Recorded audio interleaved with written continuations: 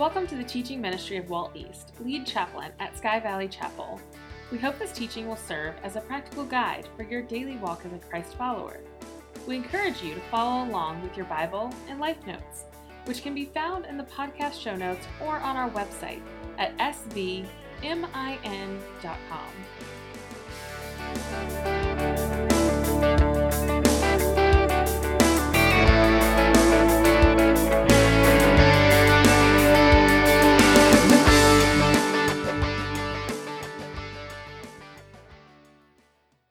They knew that night wouldn't end well. The authorities wanted the blasphemer dead. So every action, every encounter, every step that they made was going to be critical. When he finds himself behind enemy lines, when he finds himself in their camp, and when they start questioning him, asking him what he saw, what he heard, the answers that he'd already planned out to give are far different than what he actually says. And it's always been one of those scenes where we go, well, how could he do that? And yet you have to actually put yourself there in his shoes. I have no idea how I would respond given the situation. We got to go back to that night. We got to go back to those moments. We've got to go back to a real life and death situation. His life is on the line. And the answer to three questions that we're going to determine whether he walked out of there or not. And you got to ask yourself, what would you do? We're studying the book of 1 Peter, but we're going to actually start this morning in the book of Mark in the 14th chapter, verse 66 this week. And I want to set the scene a little bit more for you here. This is the end of the story. It's been 3 years of the life of Jesus, 3 years of him calling his disciples, some tax collectors, some fishermen, average guys simply leaving their jobs and following him. 3 years of miracles, 3 years of preaching. The crowd is now split at this point. Some believe that he's God come in the flesh to the earth. Others believe that the claims he is making are blasphemous and they hate him. No matter which side of the line that you're on, you see the tension building. You see the religious leaders are on the side that hate this blasphemy. They hate the fact that he continually says that he's God, that God is his Father. He continually says that no one gets to the Father, no one gets to heaven except through him. He continually says that it is he by which all men and women will be judged. The audacious claims of Jesus are on the page after page after page, and the crowd has to decide, is he God, like he claims to be, or is he an arrogant fool who needs to be shut up? And on the road to Jerusalem, Jesus had told his disciples many times over, I'm not going to walk out of this city alive. Make no mistake in the arguments of who killed Jesus. Did the Jews kill Jesus? Did the Romans kill Jesus? Jesus gave his life up willingly. Jesus knew what he was all about, what he was doing, and ultimately he was calling the shots here. And he's already told his group, his band of followers, I'm going to be murdered in Jerusalem. And he told them how it was going to go down. He said that he'd be handed over. He said that he would be mocked, that he would be beaten, that he'd be crucified. And he said, 3 days later, I'm going to rise again. Well, that night, the tension in the city is high. Peter's already sworn, if they come for you, Jesus, I'm going to die with you. And so it happens in the garden by torchlight. Jesus had asked the boys to pray with him there. He begged God not to go through with the plan if there was any other way that it could be done. And God said, son, this is what it's all about. This is what it's been about. And when the torches of the soldiers come into the garden, the disciples run. They hightail it out of there. And Peter finds himself somewhere in the darkness, somewhere in the thicket, somewhere up against a boulder with his chest heaving, breathing heavily, running for his life, and he realizes, I just did the very thing that I said I would never do. I ran away from Jesus at his time of greatest need. He knows that it's life and death. He's talked himself through going back. And he's probably already gone through all the answers. Well, when they capture me and they bring me up next to Jesus, when I'm side by side standing there in front of the officials, and they ask me, what am I going to tell them? I'm going to say he's the Son of God. I'm going to tell them that I've seen the miracles, that I believe in him. You see, I think Peter's ready to die for Jesus. But he's about to be questioned by the most unlikely of people, someone he didn't prepare for, in Mark chapter 14. It says, while Peter was below in the courtyard, one of the servant girls of the high priest came by. When she saw Peter warming himself, she looked closely at him. You also were with that Nazarene, she said. But he denied it. He said, I don't know or understand what you're talking about. And then he walked out through the entryway. Jesus was undergoing a mock trial at the time, in the dead of night, in the dark of the morning. He's claiming to be God, and they're beating him, they're mocking him, they're blindfolding him and saying, okay, prophesy who's hitting you right now, king. And then the servant girl sees Peter again and says to those standing around, she says, this fellow's one of them. And again, Peter denied it. And after a while, those standing near said to Peter, well, surely you're one of them. You're a Galilean. You see, his speech, his dialect, his accent must have given him away. They said, you sound like one of those hill folk from up by the lake. And he began to call down curses on himself, and he swore that he didn't even know Jesus. I don't know this man that you're talking about. And immediately the rooster crowed a second time, and Peter remembered the words that Jesus had said prior to that evening. Before the rooster crows twice, you will disown me, not once, not twice, but 3 times. And he broke down and wept. So Peter walks out of the scene, and I'm sure Peter realizes that there's a special place in hell for people like him. When Jesus is being beaten, mocked, whipped, his flesh laid open, and you've walked with him for 3 years, and you've come down this very scene just to call down curses and say you don't even know the guy, that's the ultimate betrayal. And so Peter exits into darkness. To his astonishment, 3 days later, Easter comes. The tomb is open. The tomb is empty. The women go in the morning and find the stone rolled away, and the angels say, go tell the disciples and Peter. Jesus wants to see him again, the only one mentioned by name. And he will get a second shot at this. He will spend 40 days walking with the resurrected Jesus. 40 days with the Jesus that now has scars in his hands and on his feet. 40 days of everything falling into place and clicking. 40 days of one-on-one. And then on that fateful day on the beach, Jesus says, come over here, Peter. I want to talk to you. I got 3 questions for you. Do you love me? Do you love me? Do you love me? Because a few nights ago, you messed up. And I want you to know we're good. We're good. And that night, I think, causes Peter's pen to tremble a bit when 30 years later, he writes us a letter.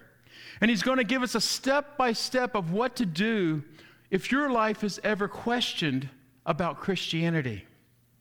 And you have to know who's writing it. You have to understand who's behind that pen. He's about to tell us what to do if we're ever questioned. He says, don't do what I did. I blew it.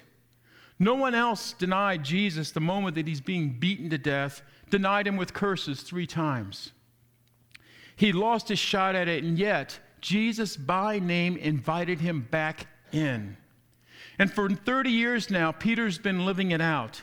For 30 years, he can't keep his mouth shut. For 30 years, he's answered the questions before they're even asked. I put in your life notes there, learning from Peter's perjury, because I think that's what he did that night. He might not have been the one on trial, but he was there in the courtyard. He was the one being questioned, and he was the one lying about whom Jesus was to him. Underneath there in your notes, I wrote Acts chapter 2, Acts chapter 3, Acts chapter 4, Acts chapter 5, and it goes on and on. You see, there's 4 books that tell the life and story of Jesus: Matthew, Mark, Luke, and John. And then there's Acts, short for the actions of the apostles. And Peter becomes the main character in the first part of that book. In chapter 2, Pentecost comes, and everyone in Jerusalem is like, what in the world is going on with these guys? Some of the crowd goes, they're speaking in my native language and tongue, and I'm hearing the Jesus story.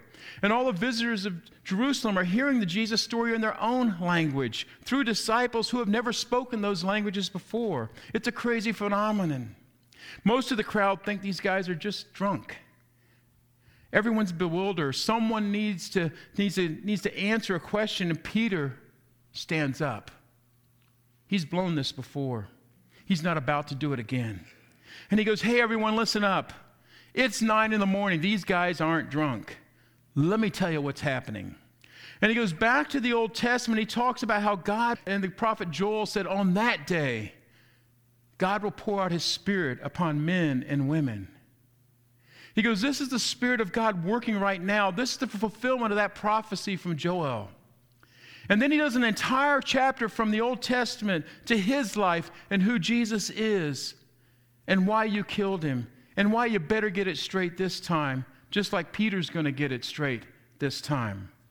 And at the end of the message, 3,000 people in Jerusalem that day said, I want to become a follower of this Jesus, and were baptized. In the very next chapter, chapter 4, Peter and John are walking in the temple. They see a crippled man. He's asking for any coins, silver. He'll take anything negotiable. Credit cards, he'll take it. And they stop and they say, we don't have money, but what we do have, we'll give you. In the name of Jesus Christ, stand up and walk. And the guy stood up and he walked. And the next thing you know, he's singing and he's dancing through the temple. And the whole church is like, whoa. That's the crippled dude that we see sitting there every day begging. And everyone comes to Peter and John and they have questions. And Peter silences them and he says, hey, don't look at us as if we've done anything. Let me tell you about the Jesus that you guys killed. And you could hear a pin drop. And so many people that day realized who this God was.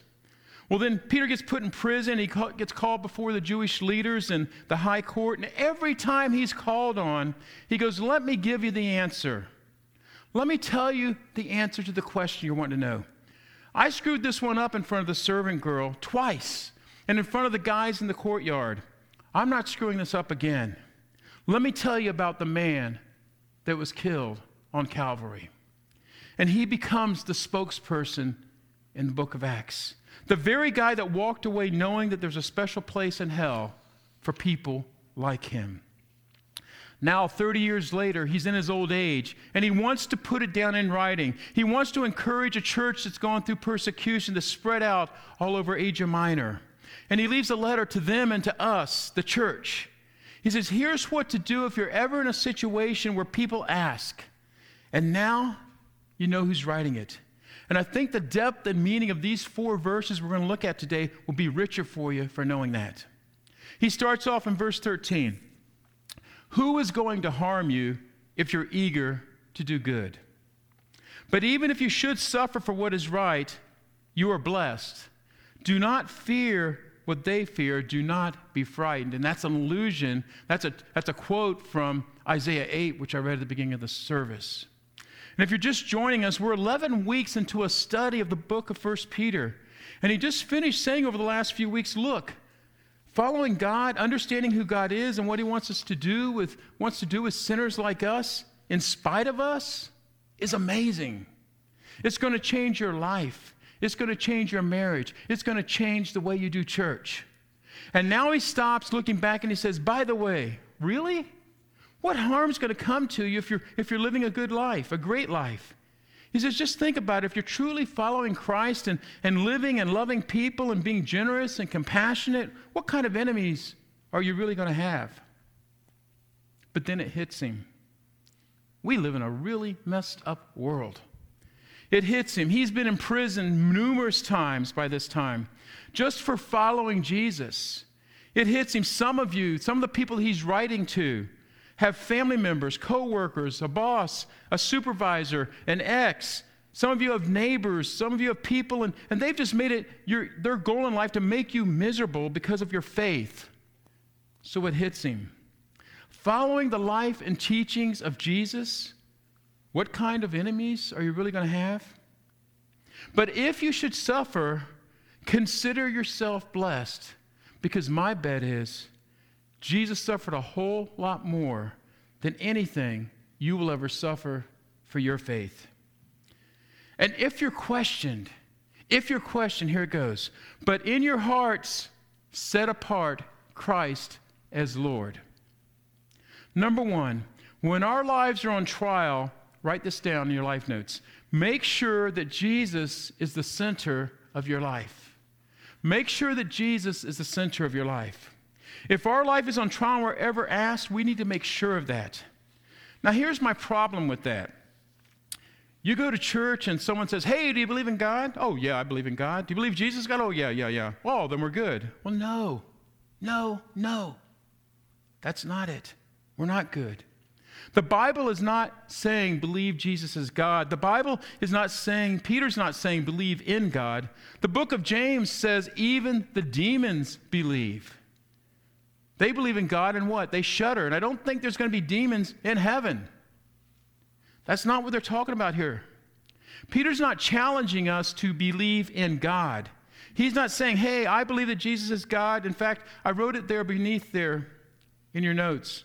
There's a huge difference between believing in God and having a Lord. Peter says, here's the thing you got to understand. It's very basic in Christianity, is that you set apart in your hearts Jesus as Lord. I want to explain that. I think we've lost something in the terminology because we don't have a lordship system. We don't have something to look at and compare this to today. You have to go back to the days of feudalism. You have to go back to the days where if you were a servant, someone else owned the land that you lived on. A lord owned the land. The lord owned the property. You were allowed to work it. You were allowed to plow it. You were allowed to have livestock on it. But make no doubt about it, someone else owned you and all that there was. You had to swear allegiance as a vassal to your Lord. And Christianity took that term of ultimate relationship, ultimate ownership, and they brought it into what was happening, saying it's not just ownership. When Jesus is Lord, he has absolute authority. He is sovereign. He's got exclusive jurisdiction to all that we are, all that we have. And this is far, far different than saying, oh, I believe in God. I believe Jesus is God. Peter says, I don't care if you believe Jesus is God. Have you set him apart as Lord? Have you set apart Jesus Christ and his words to have absolute, exclusive authority and ownership of every aspect of your life? Never to be challenged, never be denied, never be questioned, ever rebutted. Absolute sovereignty. We don't like that in our Western civilization, for someone to have absolute sovereignty over us. But he is Lord. He's set apart from everything, from who I am, from what I do, to what I speak, to my money, to my job, to my talents, because I realize it's all his. I'm allowed to manage a very small piece of the Lord's kingdom. He's allowing me to squat on it, if you will. That's a Lord. You see, Jesus didn't die on the cross to become God. He was already God. He didn't die on the cross so that we would believe in him. He died on the cross to pay for our sin, to buy me back, so that he can have 100% complete ownership of me, full title, authority, exclusive rights to everything that is Walt. He died to own me, lock, stock, and barrel. And a Lord isn't a part of your life. If a Lord is a part of your life, then he's not a Lord, because the Lord is over. He's set over all of life. And what Peter's been doing for 3 chapters is bringing us to the point where he can say, make sure in your hearts that Jesus is set apart as Lord. Is there an action? Is there an attitude, a behavior, a relationship in your life where he's not Lord? Because if he's not Lord of areas of your life, then he's not Lord of your life. He may be governor of a couple of districts of your life, but that's not what he died for. He died for ownership. Not that I have to be perfect. He doesn't want my perfection, but he wants the direction of my life and yours. So that we go, God, everything you say and are, you are Lord. And I yield to it, especially in the areas that I don't think make sense, or I don't like, or that I disagree with. And trust me, there may be plenty. Those are areas where I say you're Lord, and I manage it, and it's your life, and here we go. Peter jumps into it. I want to read to you from Luke 9th chapter. Jesus said it this way to a crowd that was following him. Then he said to them all, "If anyone would come after me, he must deny himself and take up his cross daily and follow me. For whoever wants to save his life will lose it, but whoever loses his life for me will save it.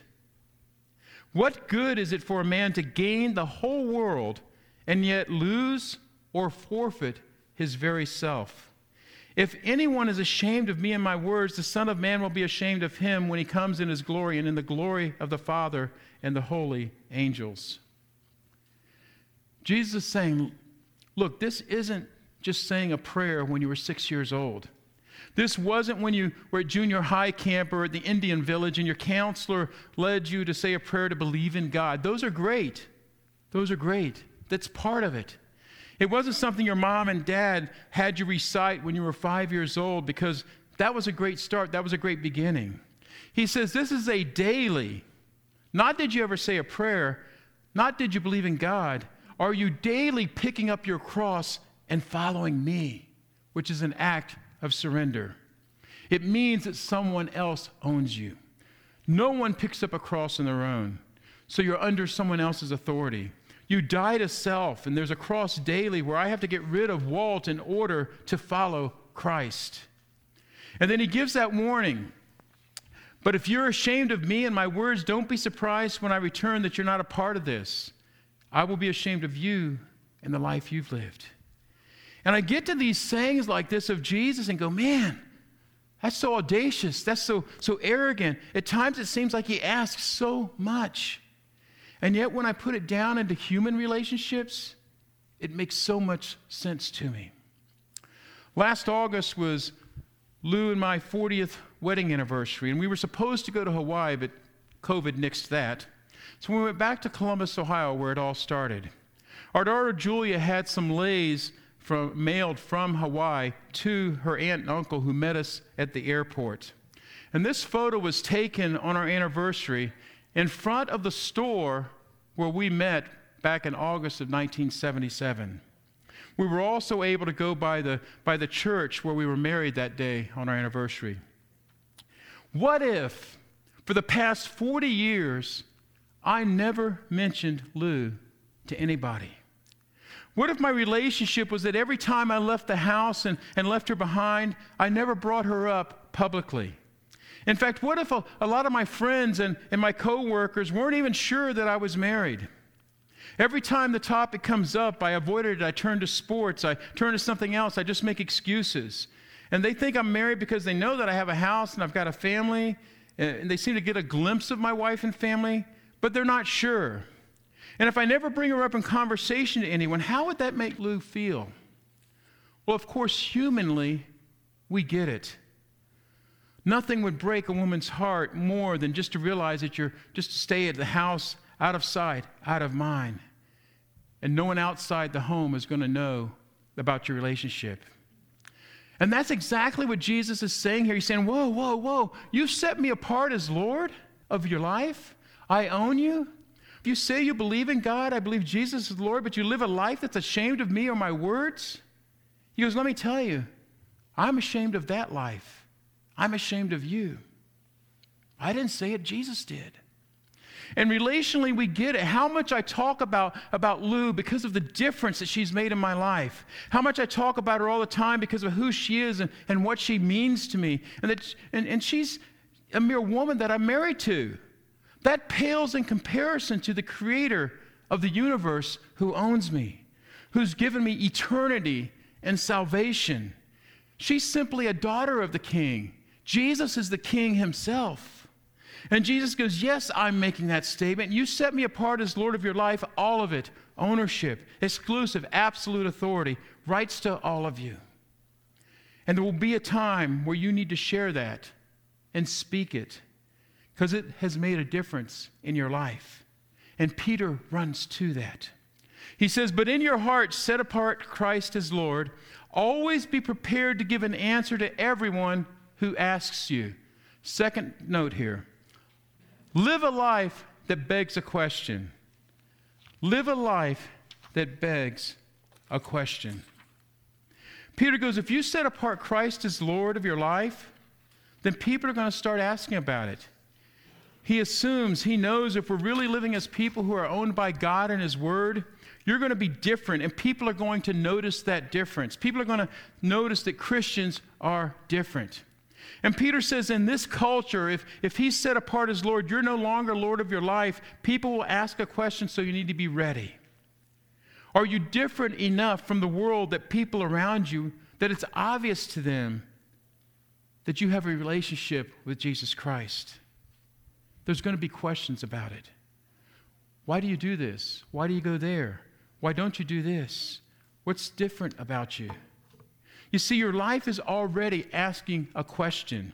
You just have to ask yourself, which question is my life going to ask? Is it a surprise that you call yourself a Christian when you live and act no different from everybody else that doesn't know the Lord? Or is your life set apart because you have a Lord over everything? Your life, you live it according to what He's taught and what He asks you to do. In this day and age, that will make it quite obvious. You do things differently when it comes to how you love others, your generosity, your marriage, your family, your singleness, your sexuality. You see yourself as truly managing a part of someone else's kingdom, not owning any of it yourself. And Peter sits down and he says, church, listen, 30 years ago, I blew this one big time. I thought I was destined to hell. I don't think there was any hope for a guy that curses Jesus at the time he's being beaten.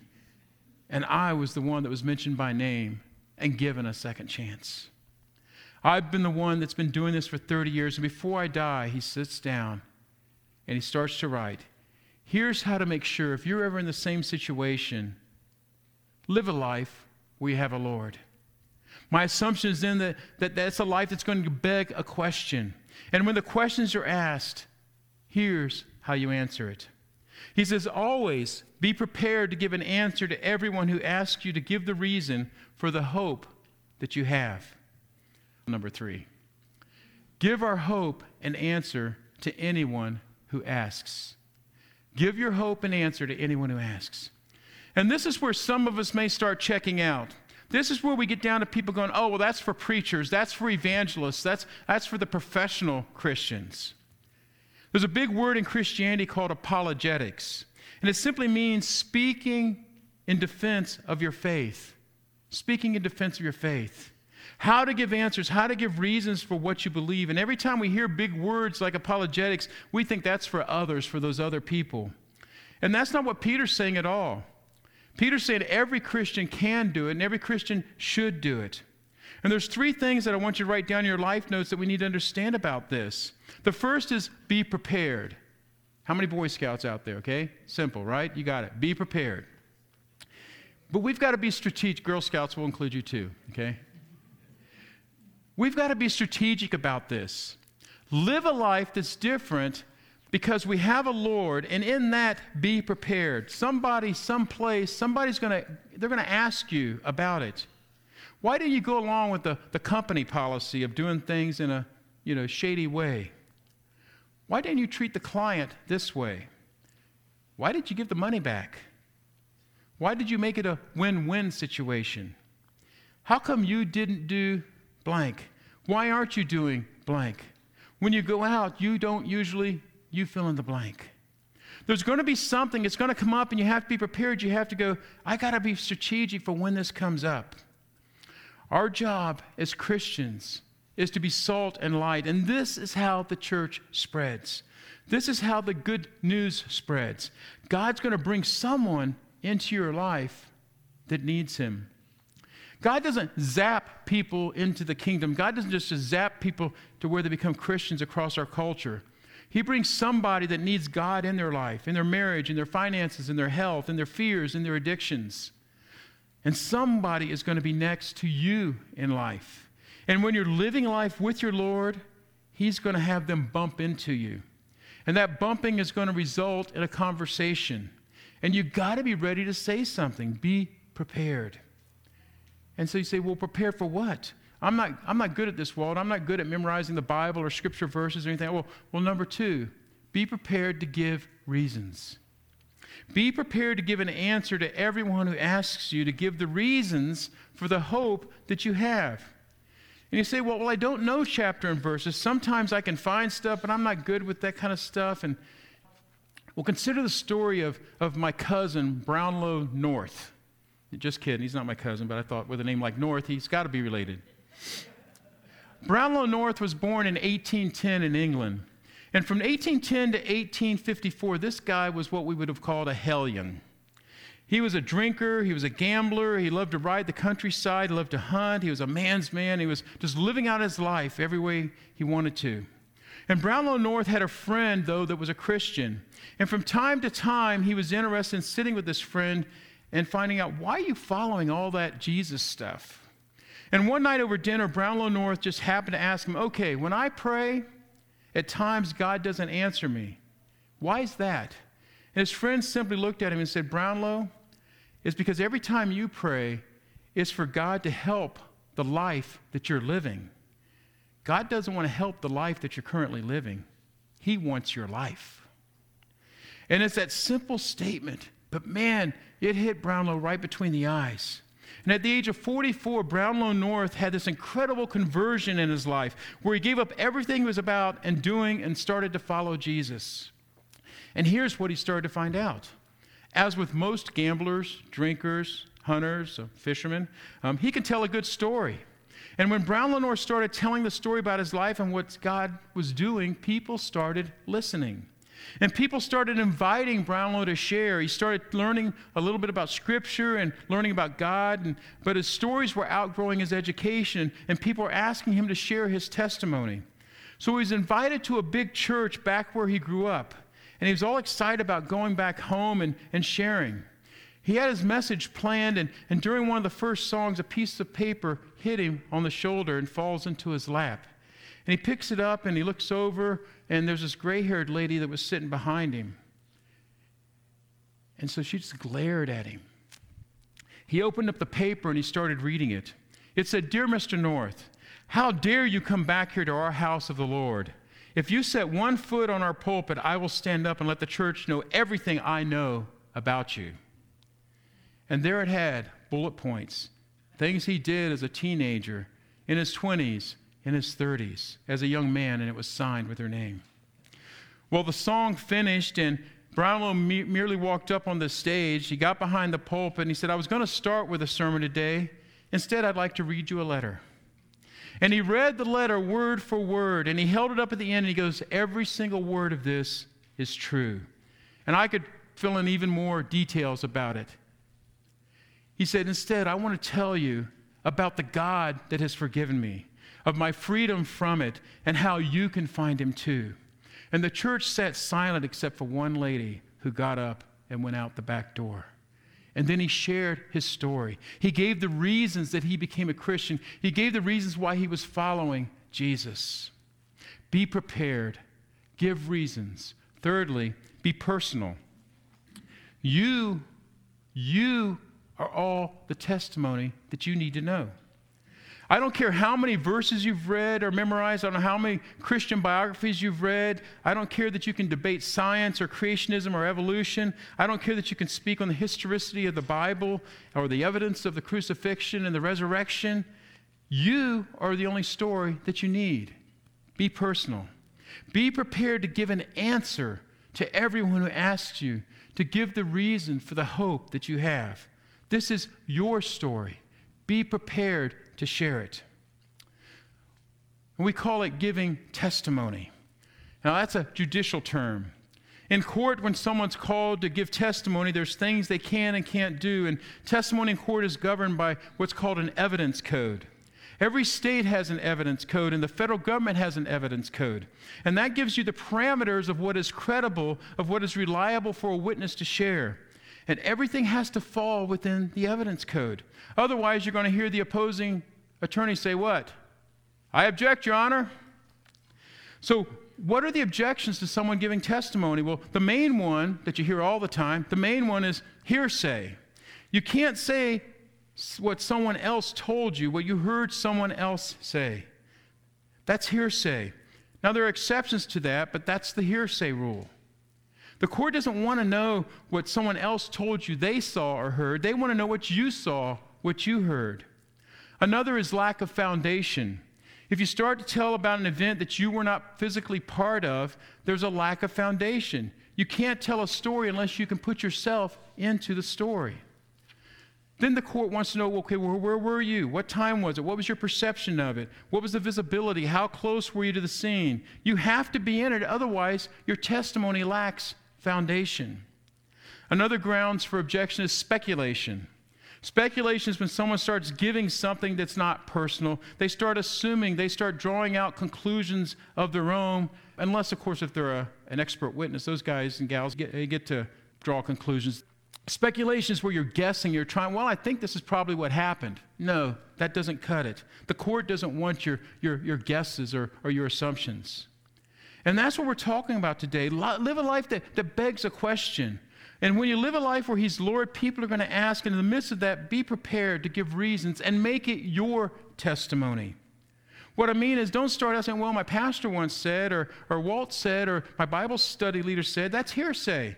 Make it personal. Tell about your own personal experience. What has God done in your life? If you've ever been on a jury, you know that right as they dismiss you to go into deliberation, they give the jury instructions. The judge gives the charge to the jury on everything that you've heard in the trial and what you have to do with it now. And one of the jury instructions says this: the testimony of one witness that you believe to be credible is sufficient proof for any fact. All it takes is one witness that you think is credible. In our court system, that's sufficient proof for a particular fact. One witness for a life sentence or an acquittal. One. And Peter writes, I was ready for the high priest to be standing next to Jesus. And it was a 7th grade girl who tripped me up, who said, aren't you one of them who follow him? It was a crowd in the courtyard who recognized my speech as being different. And when they asked about it, I tried to put on a fake accent and changed my speech. And 30 years later, he writes, live a life that begs questions. Be prepared to tell them. You want to know facts? Here's facts. She used to hate me, and now she likes it when I hold her hand. It's been 3 years, and I like going home again. Here's facts. Here's how I used to see my job and do my business, treat my employees or treat my boss. Here's how I see it today. Here's the facts. Here was my life when I was Lord. Here's my life now that I've made Jesus Lord. You ought to come listen and check it out. Here's facts. If someone says, why is your life different? You're going to say, you got time for a cup of coffee? And you'll sit down with them and unfold for 2 hours the most amazing biblical study from Old Testament and New Testament to your life and to God. And you're amazing. And so many of us may say, well, I think mine's going to take like 5 seconds. My life used to suck, now it doesn't. That's what he's done. Let's be honest. Which one of those testimonies is a better testimony? They're both equal because someone that's asking you is going to see you as a credible source. And that's all it takes is one witness who's credible that the person asking will believe. Here's who I used to be. Here's who I am. Here's why. Here's what's changed. Here's how my actions have changed. Here's how my spending has changed, how my marriage has changed. I feel better about life. I sleep like a baby at night. You ought to come check it out. That's a testimony that is ironclad. And it amazes me. At the end of those 40 days of Jesus being out of the tomb with them, he takes them up on a mountainside. And he says, guys, I have all the power on heaven and on earth. And I wonder if the hair on the back of their neck was rising when he said that one. Okay, what's he going to do? What's he going to do next? He goes, here's my plan. You go do it. You go do it. You be my witnesses in Jerusalem and in Samaria and into the uttermost ends of the earth. They're going to ask you a question, and you tell them, what about your life has changed? That's the church. That is God's plan A for the world. There is no plan B. And just when you're armed with the truth and ready to go beating people up with it, Peter adds this. We're not done yet. Peter adds this.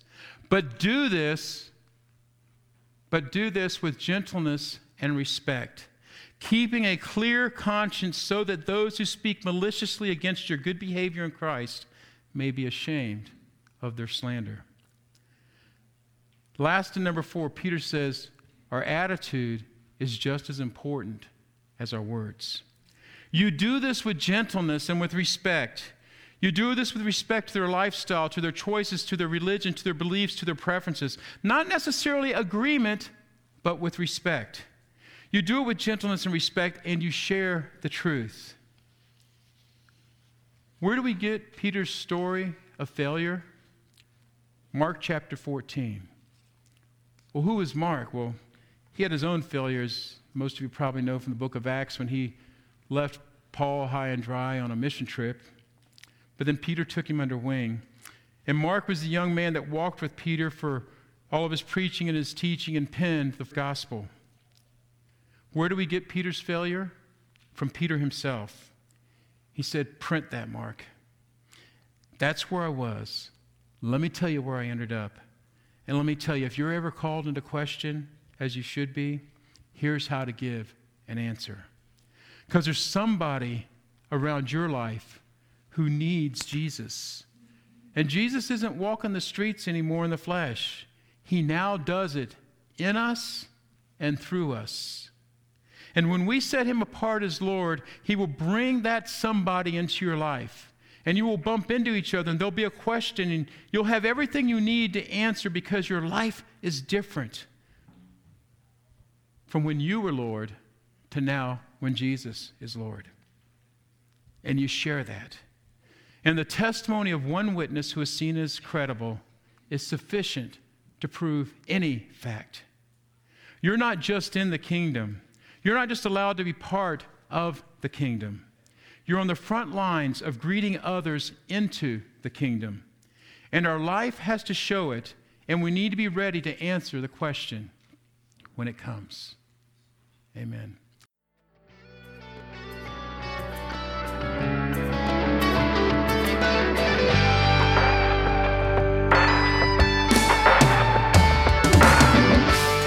Thank you for joining us for this message. For more information on Chapel Mole and the ministry of Sky Valley Chapel, please visit our website at svmin.com. You can support this ministry on our website, Facebook page, or by downloading our app in the Apple or Google Play Store. Have a blessed day.